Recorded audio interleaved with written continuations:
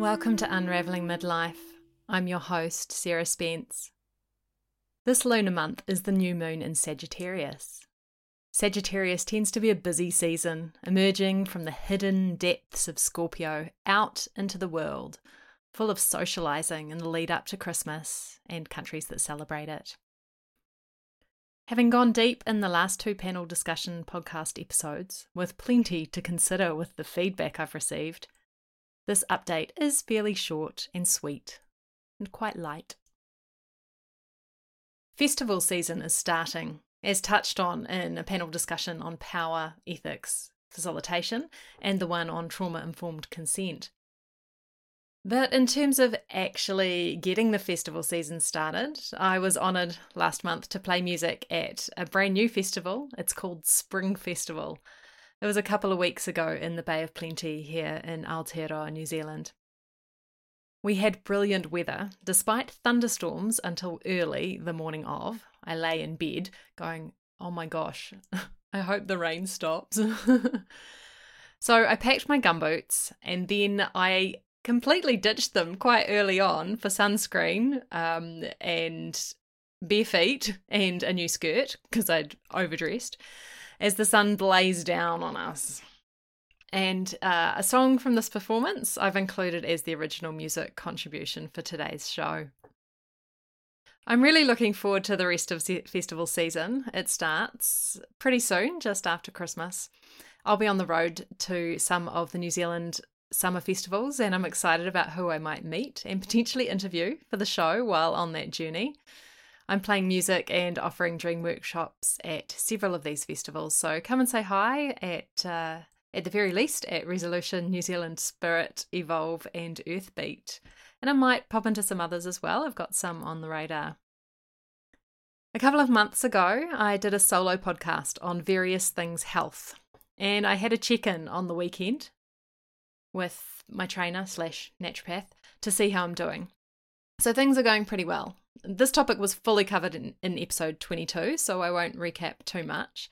But really, it's the first time I've ever lost weight and haven't immediately put it back on. I mean, maybe saying this a month before Christmas is tempting fate, but I'm finding that I've actually changed my habits. And it was no mean feat. Like how I'm shopping, how I'm cooking. Wow. It was a really, really big change, but I feel so good. The home workouts I'm doing, been getting my body much stronger, but the most important thing of all is that I'm insulin sensitive rather than insulin resistant, and that's the important thing. I got a few big high fives at the way my hormone levels presented, some apparently difficult for women over 40 to achieve. I just said, well, buddy, thank you. I figured there wasn't much use in getting an ego trip about it, since there are all sorts of factors I don't have control over, like genetics and what my parents fed me when I was in utero and in my early years. As part of my check-in, though, I also learnt another kind of new interesting item of interest. How many times can I say interesting? As I learnt that the recent research from Japan and the US has shown that hand grip contributes greatly to the state of the central nervous system. So how strong your hand grip is. So I was handed a hand grip gadget to hold on to and grip as hard as I could. So what surprised me was that being right-handed, my left hand was actually stronger. Maybe it's because I left mouse, I don't know. It also highlighted where I have more work to do, because my scores were about like 61 and 63. And the best range for women only started in the 90s. So clearly my nervous system has a little bit of strength to build in terms of grip strength. Yeah, so we'll see how that goes. That said, I've had sore wrists for some years. I used to wear kind of wrist wraps when I was going to fitness classes. I was always using handles when I was doing press-ups and generally avoiding weight on my wrists. Even, like in a cat-cow, I'd have to be a bit careful. But because of the workout I've been doing and I've been practicing, when I remember, gripping onto the weights, and okay, I haven't been doing a huge amount of press-ups, but I can tell that my wrists have got a lot stronger because they're not sore when I do other things. And so I'm pretty happy because it's good news all around. My back is not sore. It was sore for a year. My wrists aren't sore. My knees seem okay too. Yay. And if you're a person like me who keeps hurting themselves over the years, or even if you're someone who just doesn't get to do much movement, if you can even carve out a little bit of time for a really easy workout at home. I know it's hard to get into the habit, and I know that a lot of people are a lot busier than I am in terms of having that time that they can commit to that, but I highly recommend it. I feel so much happier, healthier. And then, okay, maybe a little bit of an ego trip. Someone commented on the state of my shapely arms recently, and I was like, okay, I'll take that. Yeah, I think we can all appreciate, even without research, though of course there's research for it, that as you get older, you do lose strength. And so let's get strength oriented. Of course, health really is the most important thing we have, and I think we've all realized that over the last few years. So I'm aiming for great hand grip strength to keep my nervous system in check, and I'm continuing to aim for health even through Christmas party season, through festival season, through going on road trips. So touch wood, and I am physically touching wood as I record this. The next check-in I do about this will be just as positive, and I'll still be feeling great. So I'll move on to the music. I told you it was short and sweet. Today's music is a satire piece that I wrote at the beginning of my astrological midlife. So it was over a New Year's holiday in early 2017. I have posted a video of this a few years ago on Facebook, and there were a couple of people who took it seriously, but it is a satire piece, and I wanted to share it again because you can hear the words a lot more clearly than on that recording that I'd posted a few years back. Unfortunately, the guitar accompaniment isn't very audible. I'm not sure what the sound guy was doing, but I think he walked away. But the words are the most important part here. So I'm sharing it anyway because why not? What I like about the recording is that you can hear the bits where people are actually laughing, which is really why I like it, because I think it's funny. Enjoy. I used to call myself a hippie. I used to do yoga every morning, do a headstand at work without any warning to get rid of hiccups, and photos were shared, although a bit embarrassing, I didn't really care.